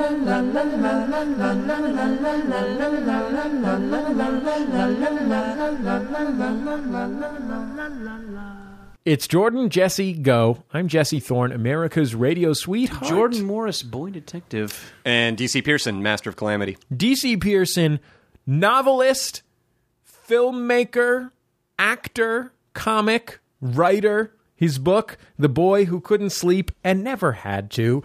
His recent film, Mystery Men, available on video now. Because I'm Kel Mitchell. Yes. Sorry about that. It's okay. It's Mystery Team. Mystery Team. Available from Lionsgate DVD. And you're not Kel Mitchell. You're William H. Macy. Thank you. So Thank you. Lionsgate put out your guys' DVD. They did. Have you guys been approached to conceive and direct the next Saw movie? We have been approached to cater it. Oh, Right. that's going to be exciting. Yeah. Well, that's exactly. because That's word got out about your breakfast burritos. It did. Well, yeah, because all of the Saw movies are now made by a loose collective of other Lionsgate employees, filmmakers. They just get them together and bang them out in like a weekend. Yeah, you After the guys, company picnic, all the Tyler Lionsgate Perry. employees are sitting around. Lionsgate employees and filmmakers are all Yeah. sitting around. Had a few beers, been in the sun all day. Let's knock out a Saw movie, and then we can all go home to our families. I have something that I want to talk about that is related, in fact, to something that DC brought up earlier. This is an email that we got from a listener in response to our request. I don't know if you remember this, but we got jealous of our stable mates, my brother, and me, because people are always asking them for advice. We're like, well, who the fuck are they to give advice? We're obviously successful human beings who are capable of giving excellent advice in any area. I mean, between the experiences that you and I have had as roughly 29-year-old white guys from California, I mean, we know everything. American advice is always more valuable than Canadian advice, just because the advice exchange rate. Exactly. My Although brother they're and my getting brother and me closer. are not Canadian. They're not? You're Oh, is that thinking Stop of Podcasting Yourself? Oh, okay. But coastal advice is more valuable Then Midwest than Midwestern advice. Then advice. flyover advice. Yes, flyover It advice. goes coastal, Midwestern, Canadian, Mexican. Sorry, guys. Sorry. No offense. No offense. Mexican Anyway, advice often has drugs stashed inside of it. here's what Up its butt. Here's what this person emailed. Last weekend, I found myself watching every episode of Party Down on Netflix Instant View sequentially and basically all in one sitting. They really love the show, et cetera, blah, blah, blah. We all love it. Party Down. Great show. You heard about it on The Sound of Young America when the first season was coming on TV, so don't complain to me about how you haven't heard about it till now. Anyway, having seen the series in such a condensed manner, I've got the most intense celebrity crush of my life. It's on Lizzie Kaplan, the actress who portrays Casey on the show. I found myself watching interviews with her on YouTube and even doing Google News searches. It's distracting me at work. I'm even thinking of watching Cloverfield, a movie I previously had zero interest in watching just because she's got a part in it. I'm not used to having this kind of a crush. I feel like I'm in middle school. I should mention, I'm engaged, I love my fiancé very much, and have happily been in this relationship for years and years. It's a crush and just a crush, but still, this shit runs deep. I had a similar experience. I've mentioned before, I just finished up a sitcom writing class, and I decided to write a Parks and Recreation episode. Fantastic. And so I was a casual viewer before, but thanks to Netflix, I was able to, just kind of plow through the whole series to make sure I, knew the characters' voices and wasn't repeating storylines and stuff like that. And really got into a similar situation with Aubrey Plaza. Who's a beautiful young woman. And I had seen her in several movies before this. I had seen Funny People, and I had seen Scott Pilgrim, and, thought she was charming and funny. And then got to the point where I didn't like my feelings of arousal while I was watching television. Well, it made me upset. This is an extra concern for you, Jordan, because you roughly travel in the same circles. Yes, I have seen her out on a few occasions, but not since the crush. I was remembering seeing her out in the pre-crush days, and really thinking I blew a chance to talk to her or something.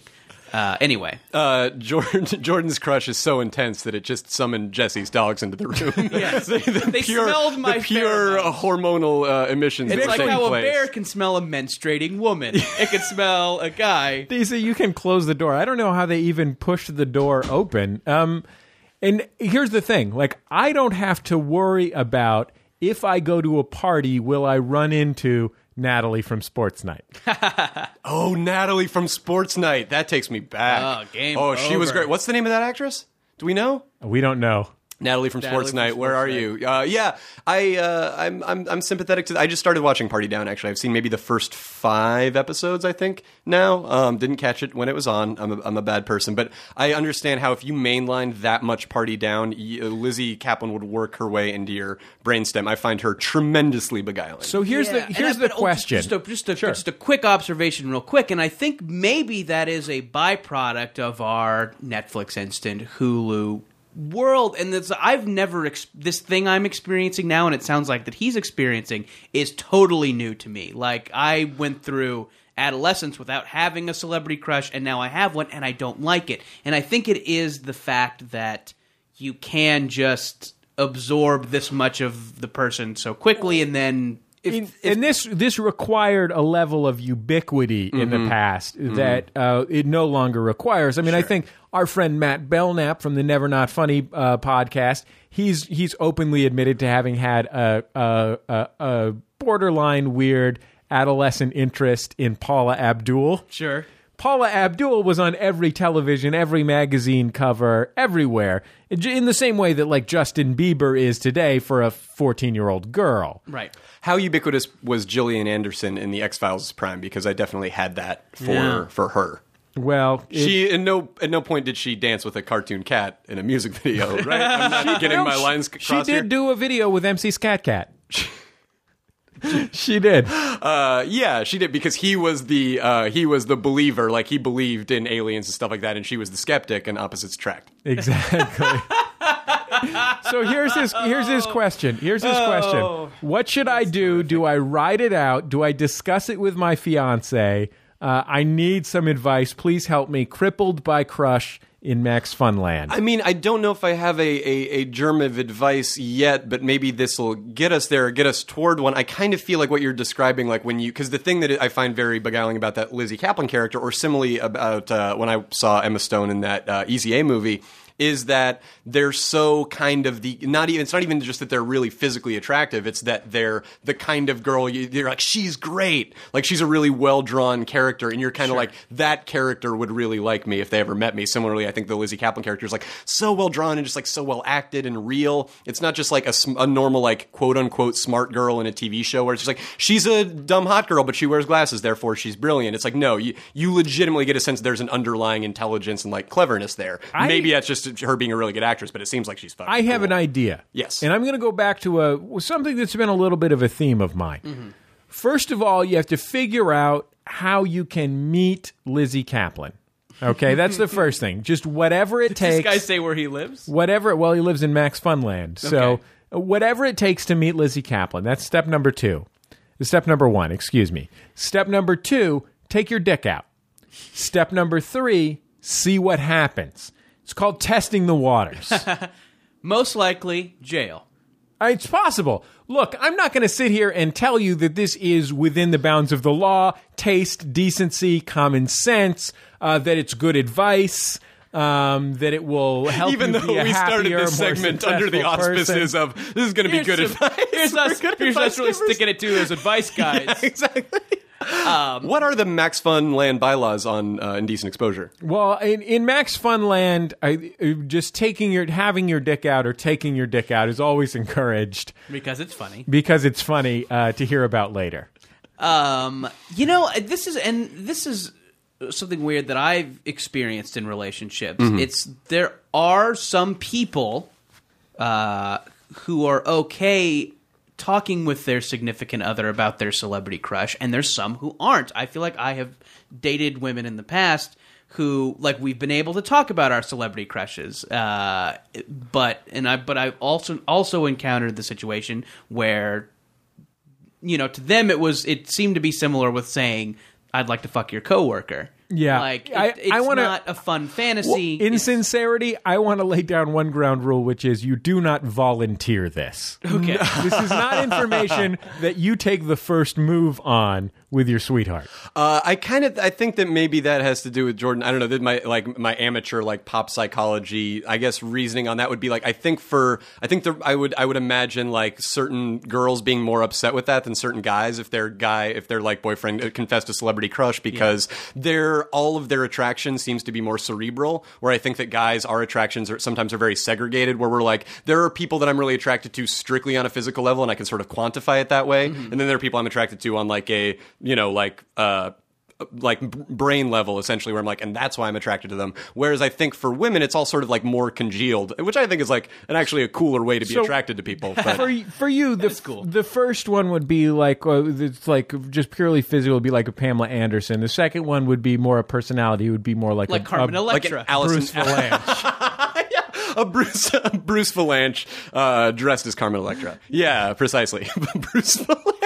I just like, because it's funny because you do hear about those crushes or girls that are like, I love Philip Seymour Hoffman. I want to fuck Steve Buscemi. They're so talented. And it gives a lot of certain guys like me hope. But the fact that, I just really like someone being like, I just love Bruce Valanche. Like, the way his mind works. Well, he seems like a nice enough sort. and But those like, cardio striptease videos that he put out are also great, where you strip for your lover, you get a good cardio workout, and you dish on the year. and then you do 6 minutes on of Billy Crystal I Oscar think he material. has to keep. I think that Crippled by Crush has to keep this information on lockdown, and he can only volunteer it if asked directly. I agree. In the course of a sort of like, well, who's your celebrity? Who's on our list, babe? Or whatever, that kind of thing. Like a laughing, joking list, and only if asked directly in a laughing, joking, fun context where she is already offered some. Yeah, I agree. I think It's too dangerous otherwise. It sounds like right now it's all too like tangled and weird for him, and he's really paranoid and guilty about it. So no matter how he brings it up right now in this moment, it's gonna come across like, look at my weird photo album of Lizzie Kaplan that I have, where I'm like,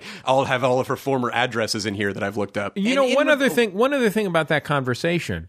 I don't know if it'll hurt or help, but you could try taking your dick out To your wife? Yeah, you could definitely take your dick out in front of your wife. That's one of the main reasons to have one. Yeah, I imagine, Jesse, you're the only married man here. Yeah, I'm a exactly. married man, absolutely. and I might say My dick's out right now. even though his wife is not in the room. That's how She's here in the house, though. Is. That's how it works. Mhm. She just likes knowing that dick is out somewhere. Sure. And in regards to the question, should he seek out her other roles, the Cloverfields, the True Bloods, when she's naked, and yep. Yeah. Anyway, Wait, Jordan what? and Jesse just watched me disappear into a DC-shaped cloud of dust as I immediately went down to the video store and got. If you heard a... that was DC's legs. Yeah, I just kicked over the mic stand. I would say, as a guy who's kind of experiencing similar things, I would say quit cold turkey, because I think it is that constant rocketing of the person into your brainstem that causes that discomfort. So I would maybe say Pumps those hormones into your balls. Sure. I would say maybe. I would find say a good use television Emma Stone as like methadone and just like Wean yourself off. Yeah, just easy on 24 hours. Repeat it. Yeah. I think we've changed this guy's life, right? And then then you're on to a healthy dose of the occasional once a week Leighton Meester. You know what? Or go back to like the vintage porn of nerdy girls and go watch Janine Garofalo and Larry Sanders, which I've been doing recently. She's fantastic. Fantastic. We'll be back in just a second on Jordan Jesse Go.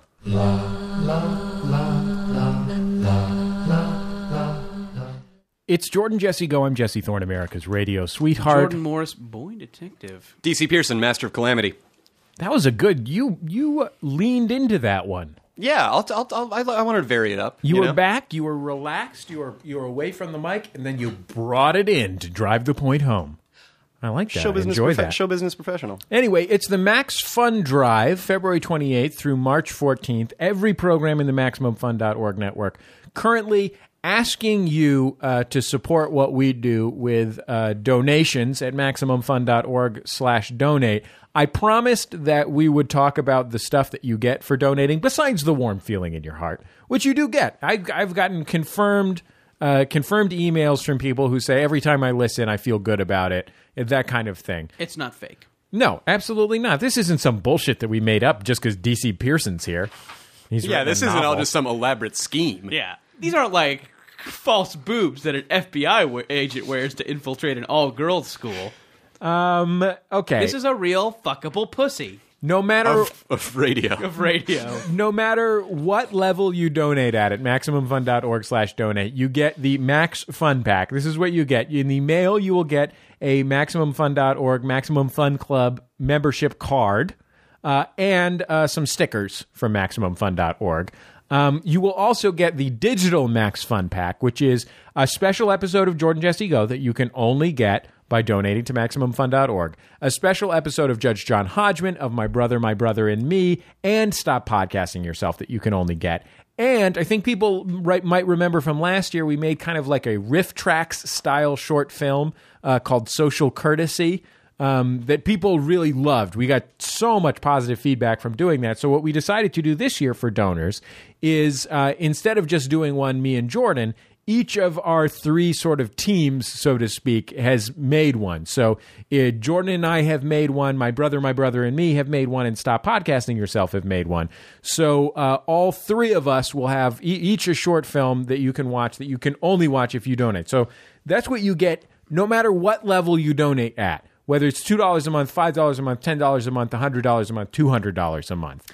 At $10 a month, the friend of the family level, you get all that stuff mentioned earlier, plus you get the very first Max Fun tote bag. Yeah, we're going to have different designs of the Max Fun tote bag. We figured it was time. This is year 11 of The Sound of Young America to make our first cliched public radio gift and make a tote bag. There was some discussion of making a tote bag that said, I donated to MaximumFun.org and all I got was this fucking tote bag. But we decided most people wouldn't want to go grocery shopping with an obscenity on their bag. As soon as you guys came up with the tote bag, somewhere Carl Castle was like, welcome. Yeah. Welcome to the Order of the Tote. Exactly. Soon you will laugh whenever I say anything. Enjoy a fine Chardonnay. The $10 a month is the friend of the family level. The $20 a month level is the Diamond Friendship Circle. Diamond Friendship Circle. You'll get the tote bag and all of the Max Fun Kit stuff. You also get our USB drive, which is a special Maximum Fun branded USB drive. It's actually made of wood, and it has the MaximumFun.org rocket ship on it. And we've put a selection of handpicked favorite episodes from every podcast in the MaximumFun.org family onto this USB drive. This is like one of our most requested gifts ever. It's a special thing. Look, you can listen to all the shows. You can delete them all and just use it to store your emergency porno. You can use it as kindling if this is the only way you know how to get wood. It is made of wood. You know, it's funny that you mentioned being able to use it as kindling, because the $35 a month level, which is new this year, is the Judge Hodgman's post-apocalyptic Justice Squad level. This is something that is so amazing, this $35 a month level. We have created something that is so amazing that I can almost not imagine that we're really doing it if it weren't for the fact that I have been like surfing websites to buy weird things in bulk for the last month. This is like the single greatest pledge drive gift in the history of pledge drives, as far as I'm concerned.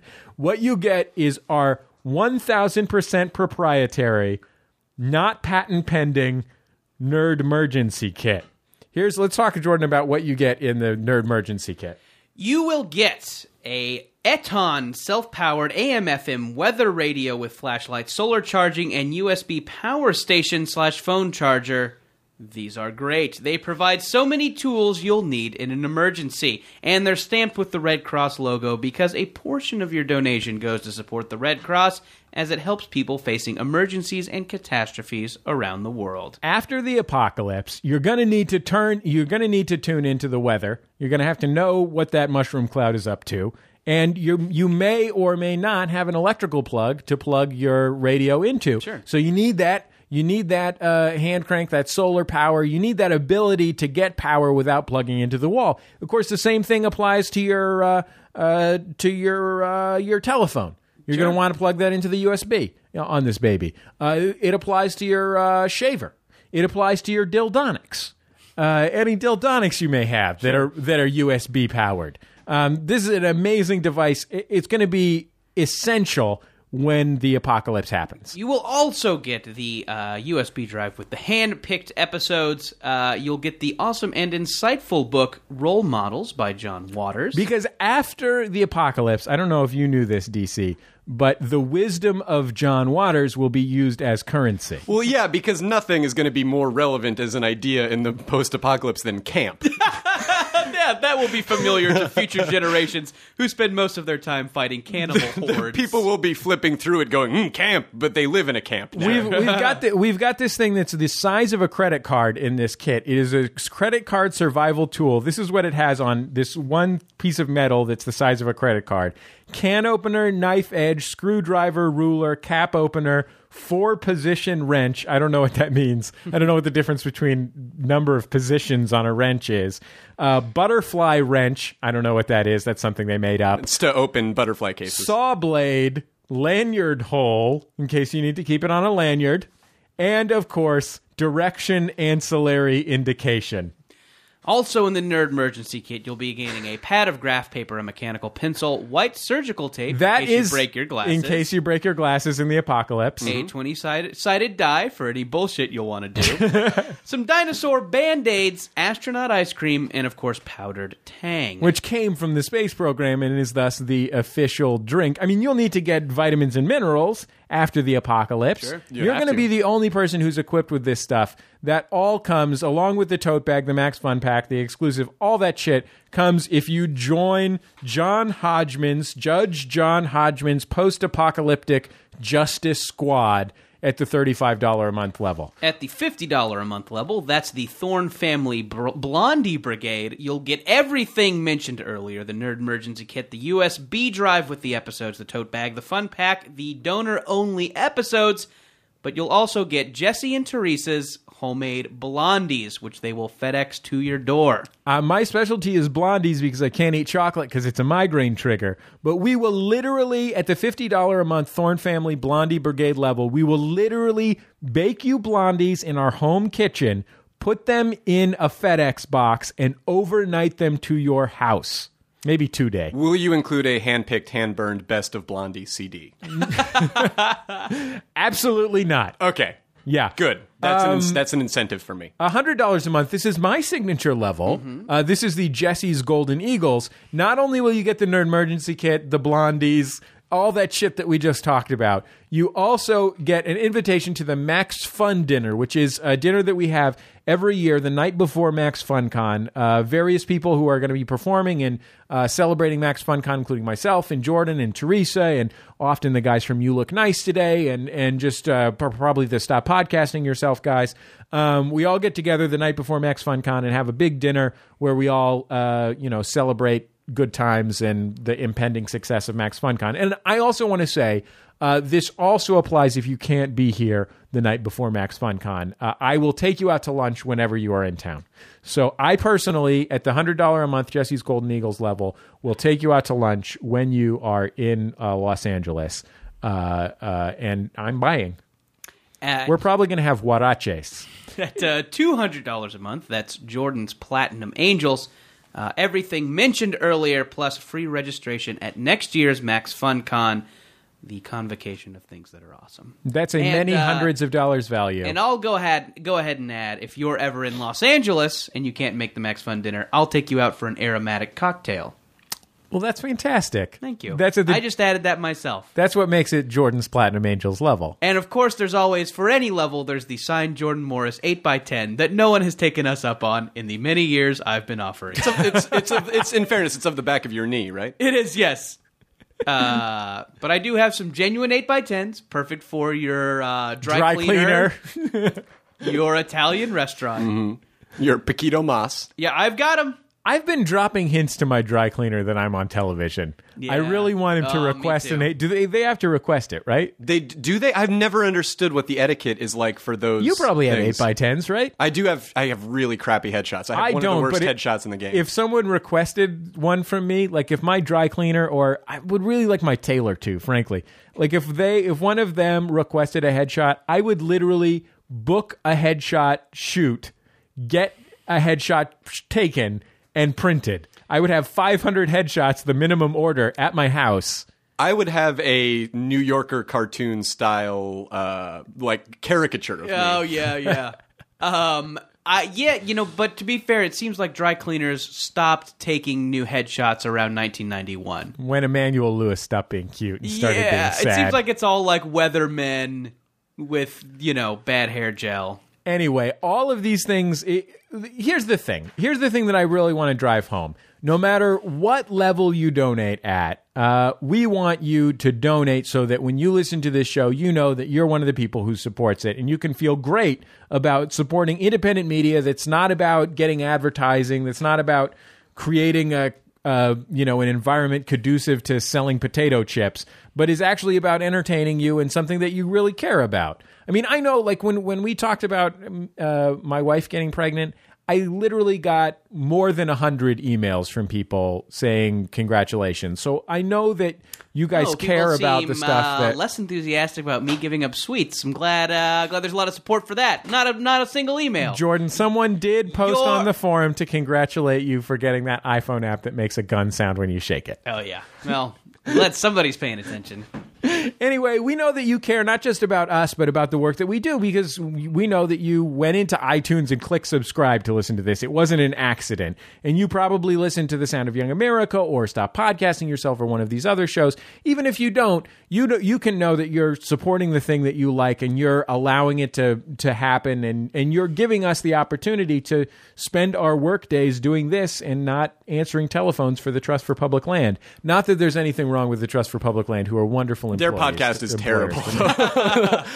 You guys got to donate. Otherwise, not funny at all. You guys got to. That donation's going to go right in Jesse's baby's mouth. Don't rob him of that. It's the only. And look, donating to support MaximumFun.org is the only way that you're going to get our Nerdpocalypse kit. Without that, after the apocalypse, unless you're a jock, it's possible you're a jock. I'm not going to sit here and say that you're. Sure. There are jocks that know how to use iTunes. Well, it's either be a post-apocalyptic overlord that has the Nerdpocalypse kit, which allowed you to establish dominion immediately after the collapse of society, and to unite the tribes, or it's be enslaved by your local Nerdpocalypse kit haver that is now an overlord. Is $35 a month too great a price to pay to ensure that you will not be human chattel? Yeah, spend $35 a month before $35 a month becomes a meaningless amount after the collapse of money. When you have to pay for your debts with pages from a John Waters book. Or USB drives.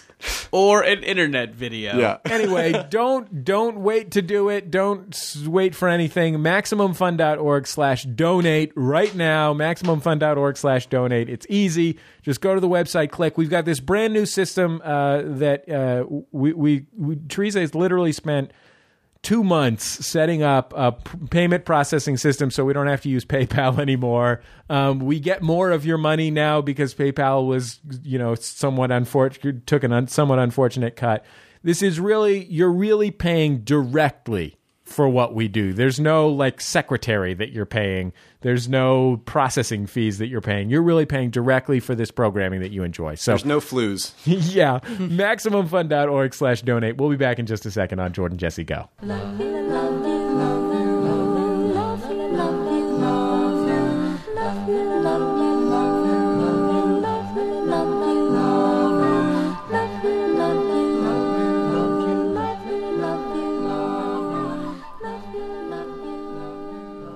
It's Jordan Jesse Go. I am Jesse Thorne, America's radio sweetheart. Jordan Morris, boy detective. DC Pearson, master of calamity. It's a pleasure to have you here, DC. Thank you you. for I've coming had a blast. in. Thank you for having me. It was very nice of you to come on our program. Thank you for having me. I was very excited to do it. It's just a lot of fun, DC. It's just a lot of fun. I'm having wholesome fun here tonight. I'm learning, growing, laughing, loving, living. You learned about how many different tools you can fit on a credit card-sized piece of stainless steel.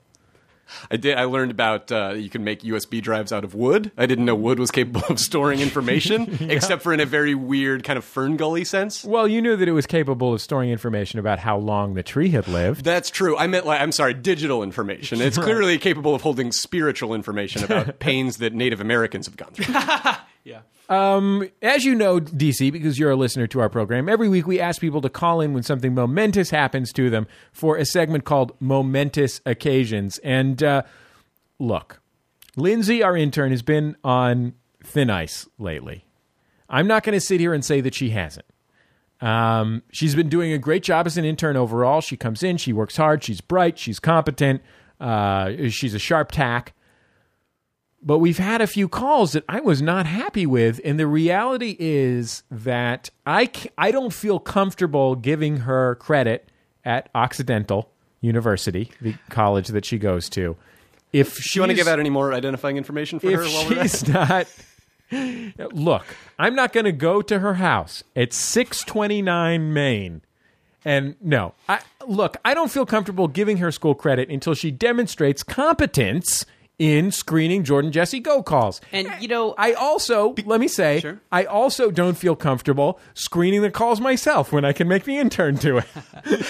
If she wants to get credit for Occidental College, where she's the class of, I guess, 2013. Just something like that. Yeah, she stays in the dorm Orange South, below the quad. Right. If she wants to get credit in the new economy of tomorrow, If she Next wants to the dining screening hall that has the soft serve.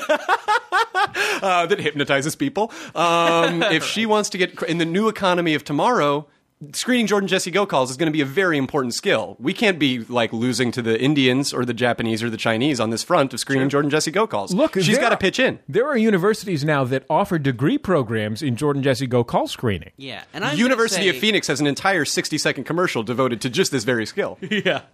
And I just want to say that maybe, her other Max Fun headquarters duties, her office work, or her, Trapdoor maintenance. Trapdoor maintenance. Maybe she's doing a great job. I don't know. My only interaction with her work is the bullshit calls that she picks. So right now, in my mind, she's the world's biggest fuck up. And I also want to say, on top of all this stuff, that I want to be clear that we're joking about all of it, because I don't want her to feel bad about it or listeners to think that we actually think that she's a horrible person or a bad intern or anything, because she's actually really great, But which we is why we can this say is a this. fun running gag. So Lindsay, fuck off. Yeah, you're fired. You're fired preemptively unless this call is really good. It all rides on this call. Hi, Jordan Jesse Go. This is Aaron in Provo, Utah. My mom just called me and told me that she just snorted cocaine. So, I guess that's a momentous occasion. Yeah, okay, that was pretty good. That was pretty good. Yeah, I'm not gonna... Wait, she called to say she had just snorted cocaine? Well, she needed something to do. She had a burst of energy from the cocaine, and she said, well, what have I been putting off? Oh, calling my son. But in fairness, she was just trying to prove to a drug dealer that she wasn't a cop. In a post-Big Mama's House America, most cops are, in fact, undercover cops are, in fact, moms. It's worked really well. Yeah, we do live in a post-Big Mama's House America. That's a good point, DC. Wow, that's amazing. How horrible is that? Yeah, and I mean, Provo, Utah, a fairly wholesome community, I would think. Maybe he has a really hot mom, though. Yeah. That's true. Maybe his mom is on Rumspringa, but for moms. I whereas think she's just going out there. Yes, I know about Mamacycle. Sure. I think we can agree that cocaine is much more acceptable if it's being done by a hot lady. Oh, sure. I've learned that if there's anything that I've learned from the films of the 1980s, it's that. Oh, yeah, absolutely. Anything's more acceptable when it's being done by a hot lady. 'Cause of a Working hot on it, lady. working on a car. Sure, a hot lady with a burst of energy is more likely to, dance around, maybe take off some clothes. But an unattractive woman doing cocaine, I mean... If it's just some homely woman that's really smart, a Carmen Electra type. Yeah. This is just frightening because I'm like, there's moms out there, there's cocaine out there. This had to happen sometime. The collision was inevitable. Yeah. Hi, Jordan. Hi, Jesse. This is Rachel, and I'm calling with a momentous occasion. I was just listening to the Super Bowl Sunday edition of the show, and I stepped outside of my gym, which is where I was listening, in Silver Lake, and right there on the newsstand in front of my eyes was an 8x10 piece of paper that said, need security, call Rick, R-I-K, phone number, fluent in Italian and English, physically fit. So I just wanted to let your listeners know that Rick is also available for security in the Silver Lake area. And it's momentous because what the fuck? Talk about timing. Thanks, guys. Not only did she see a flyer advertising Rick's services as a security guy, one of our listeners emailed in to let us know that he was their landlord. What? Do you see Rick Martino? Rick Certainly, Martino, yeah, of Kinko's fame. Sure. I saw a weird flyer a couple days ago. It said, "Need help? Call Rick Martino, fluent in Italian, physically fit." Apparently, YouTube superstar. YouTube superstar, sensation. black and white art film superstar Rick Martino. But I guess he's branching out into personal security He is now. the human credit card sized multi-tool. Yes. Essentially, I think is what we're learning about He's Rick. really big into birds, by the way. If you're wondering, is he big into birds? He is, at least according to the guy who Rick was his landlord. Wow. The ornithologically inclined Rick Martino. Yeah, I think that's the classic mentally unstable person. Although I have to say that as crazy as Rick Martino is, I had a landlord when I was a little kid, who was a South Vietnamese guy, who one time we came home and he had painted our apartment building forest green and fluorescent orange. And he always walked around in his military uniform. Yeah, why is it that landlords are like... It seems like you'd have to be super together to be a landlord. I think but the maybe thing not. is if you're crazy but you already bought the building, you still own the building. Yeah, I think they have it over you, so Yeah. you'll tolerate any amount of quirk from them. Hey, Jordan, Jesse, Go. This is Matt from Chicago with a momentous occasion. I just wanted to call in keeping with the string of unusual highway sightings that you've had recently. I'm driving down 294 here in Illinois, and I just saw a man driving, steering wheel in one hand, and utilizing a shake weight in the other hand. This is my first time seeing a shake weight outside of either the late-night infomercial or some sort of ironic mockery. And this gentleman seemed in all earnest to be trying to get himself a shake weight workout. Wow. Yeah, pretty good. I mean, I would like to know how the guy was dressed. I'd like to know how he knew that he wasn't just jacking off.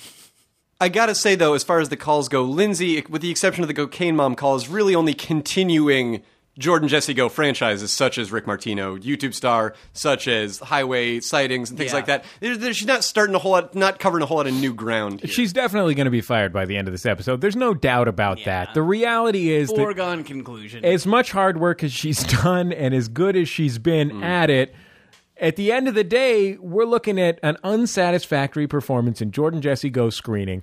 And also, this is all a joke, so you don't have to feel bad for her. She knows that it's a joke. She understands what jokes are. That's why she works at MaximumFun.org. But seriously, I'm watching over Jesse's shoulder as he texts Lindsay at 323-496. And yeah. Hey, Jordan Jesse Go. It's Ben in D.C. I got a momentous occasion. I'm trained to be an EMT. Tonight I was doing a shift at a hospital. I stuck a needle in someone for the first time. He was an older, surly, drunk gentleman who had just pooped himself. First try, and a cute girl said he did a good job. Well, I think the most momentous part is that a cute girl said he did a good job. Yeah, right? Anytime a cute girl says you do a good job at anything, that's when you know you're winning at It's life. great. Yeah, that's why you undertake any venture. That's when you know you handled the shit pants with grace. Hi, guys. This is a listener in New York, and I'm going to stay anonymous for this momentous occasion or possible moment of shame, which I am about to share. I think it's just shouldn't really attach my name to it. This is Lindsay, the intern, by the way. So I'm a volunteer SAT tutor with underprivileged kids in New York City, and today, in the middle of tutoring, one of them showed me a dick pic that he was sent. He just said, "Hey, you want to see a picture I got with a text message?" And he showed it to me. It was a wang. And then we went back to learning about circles and triangles. I am scarred for life. Oh, and to make it more momentous and more shameful, maybe, I don't know, first dick pic via text message I've ever seen. All right, thanks. Love the show.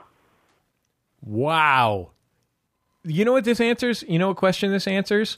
What if Mr. Holland's opus had been made in the cell phone era? Would have been all dick pics. It would have just been a bunch of dick Fewer pics. symphonies. But then Mr. Holland's kid would be born blind, so therefore the inability to see dick and pics. that was his opus, is the first Braille cell phone. To Wait a where minute. His blind so son, he can read the word dick on the cell phone? He can read the word, check out my dick. I thought Mr. Holland's opus was about the Dutch guy who created the cartoon strip Opus. Is that not right? Not the guy who created Why would they Bloom call it County. that? If it was, His why name- would they call it that? His name. So the guy from Holland named Mr. Holland. Well, no, he was known was a body- colloquially. known colloquially as champion. Mr. Holland. Because I he's gotcha. always talking about Holland stuff, Right, like windmills and wooden shoes.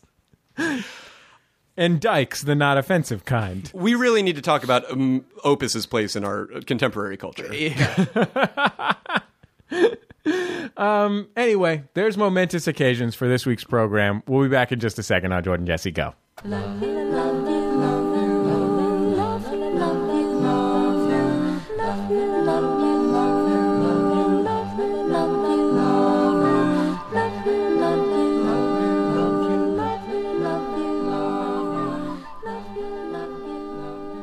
It's Jordan Jesse Go. I'm Jesse Thorne, America's radio sweetheart. Jordan Morris, boy detective. DC Pearson, master of calamity. Oh, DC. Oh, it's been fun to have you here. Thank you for having me, you guys. This was a blast. Now, you're not seriously in league with Kevin Smith and my enemy, the Smodcastle, are you? Again, they won't acknowledge you as an enemy because they're so their own thing. They're a world unto themselves. I would also welcome an invitation to be friends with them. I want to make that part of my feud with them clear. Absolutely. You should come. My friend Dominic does a talk show on Saturdays. You should come be on the talk show. We'll that will come be your on the talk entree show into the anytime. fantastic. So you're on this Smodcastle show that people can enjoy. Yes, indeed. That's every Saturday night at 10 p.m. It's called Magic Bag. It's a stand-up show at the Smodcastle in Hollywood. I co-host it with my friend Eliza Skinner. And it's every week, and people can get tickets at, I believe, smodcastle.com. And, of course, they can follow you on Twitter. Over there at twitter.com/DC Pearson, DCPIERSON. I want to say something about a live show that we're doing that is not just for people here in Los Angeles. We are actually going to be live streaming the grand finale of the Max Fun Drive. This is going to be live from Max Fun World Headquarters. We're going to have audio and video. We're going to have very special guests. We'll announce next week who the guests are going to be. I think it's going to be basically the greatest thing that we've ever done in our entire life. Is that fair to say? Yep. Sunday, March 13th. It's going to start at 7 p.m. Pacific, 10 p.m. Eastern. It's 2 hours long, so there's no excuses for not watching it. That's prime time on both coasts. 7 to 9 p.m. Pacific, 10 to 12 Eastern Time. You can find it at MaximumFun.org. It will be the grand finale for the whole Max Fun Drive. People are always requesting live video streaming Jordan Jesse Goes. So you can join us and have a chat with all the other Max Funsters who are there. We're going to have some really cool people stopping by. It's going to be a lot of fun. I'll probably show my new dog on camera. It's going to be a real blast. And look, here's the situation. This is the Max Fun Drive. We listed the amazing shit that you can get if you support this show and all the other shows at MaximumFun.org. DC was sitting over here flipping the fuck out over our highly collectible Nerdmergency kit. I'm thinking of ways to scrape together $35 a month. We've basically got the 3 best thank you gifts we've ever had at MaximumFun.org, and that's to say nothing of the opportunities to literally have me bake for you. I will bake you blondies at the $50 a month level. That's how deep this shit goes. What's the base of blonde? Is it butterscotch? Yeah, it's a butterscotch caramel type situation. Yeah, it's like a brownie, but it's like a caramel butterscotch brownie. On this side of the apocalypse, you can enjoy some fine podcasting and cookies. And on the other side of the apocalypse, you can establish dominion over the other mutants in the wasteland. How you can't lose. You Exactly. can't lose. You gotta donate. The Judge John Hodgman's post-apocalyptic Justice Squad membership cost is nothing compared, as we said, to the price of becoming human chattel after after the mushroom When all your cloud. cute, ironic tattoos will now be used as identifying marks in human mutant slave trades. MaximumFun.org/donate is where you go to donate, and we welcome your feedback, of course, about the show. The donation page, we're going to ask you like which of our shows you listen to and what you like and that kind of thing. It's really your way of essentially casting a vote for people making their own thing that someone can really care about instead of some corporation making something that people are willing to tolerate well enough to trick them into watching commercials for Doritos. Not that we wouldn't do a commercial for Doritos if it came up. If anybody's listening from Doritos. Cooler Ranch. As long as it's cooler. Sure. It's the original nacho cheesy instead of nacho cheesier. I'm out. Jesse's board has a ranch knob, and it's set all the way to cooler. That's the only speed at which Jordan Jesse Go operates. Standard cooler. Standard ranch. Oh, that's the saddest thing in the world.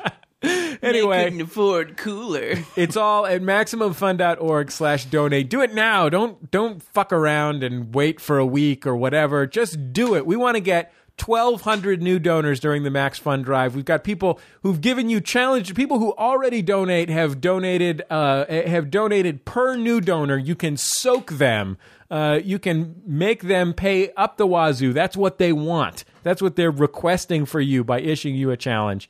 I think we can do it. I think we can get 1,200 new donors during the Max Fun Drive, Jordan. Why wouldn't we? You can follow us on Twitter. I'm at Young American. Jordan's at Jordan_Morris, and we'll be talking about the Max Fun Drive on Twitter. We encourage you. There's a thread on the forum where you can take credit for your donation. We encourage you to take credit on Twitter. I often enjoy during the pledge drive retweeting people who make clever requests for their friends to donate to the Max Fun Drive once they do, or clever explanations of why they did donate to the Max Fun Drive on Twitter. That was a big blast last year. Look, it's all MaximumFun.org/donate. That's all our time for Jordan Jesse Go. Our theme music, Love You by The Free Design. We'll see you at MaximumFun.org/donate and in 2 weeks or so on Sunday, March 13th at the Max Fun Drive live finale with me and Jordan streaming live on the internet. Thank you, DC Pearson. Thanks you for having me. Run out to the bookstore, Run, Don't Walk, and get The Boy Who Couldn't Sleep and Never Had To, and go check out Mystery Men, starring William H. Macy. Don't check out Mystery Team, starring Donald Glover, Jordan Morris presents Aubrey Plaza, and the rest of the Derek Comedy Crew. Oh man, you know who's fantastic in that Mystery Team? Who's that? Bobby Moynihan. Mm-hmm. Oh geez, he's funny in that. Oh my gosh, he was funny enough in that film Mystery Team that I'm on his team for life. I enjoy him. I'm excited and happy that he's on the Saturday Night Live television show, and I enjoy his work there. But he could make 10 Shallow Hals one day, and I would still be on his team, just like I'm still on Jack Black's team because of Tenacious D and High Fidelity. His catchphrase could become "Whoops, there it is," and I would still be rooting for Bobby Moynihan because I love that movie so much. Sometimes there are those iconic roles that give you a lifetime pass to just fucking phone it in till you die. Yeah, but he won't do that because he's a hard worker. No, he's tenacious. He's out there. He's sweating it out. Yeah, he's sweating it out. Just like Jordan and Jesse. So you should donate to them. You know, he was in When in Rome. He was in When in Rome. Against him. He was in When in Rome. Legitimately one of the most if you're a fan of convoluted things, you gotta see that When in Rome. Anyway, MaximumFun.org/donate, the place to go. We'll talk to you next week right here on Jordan Jesse Go.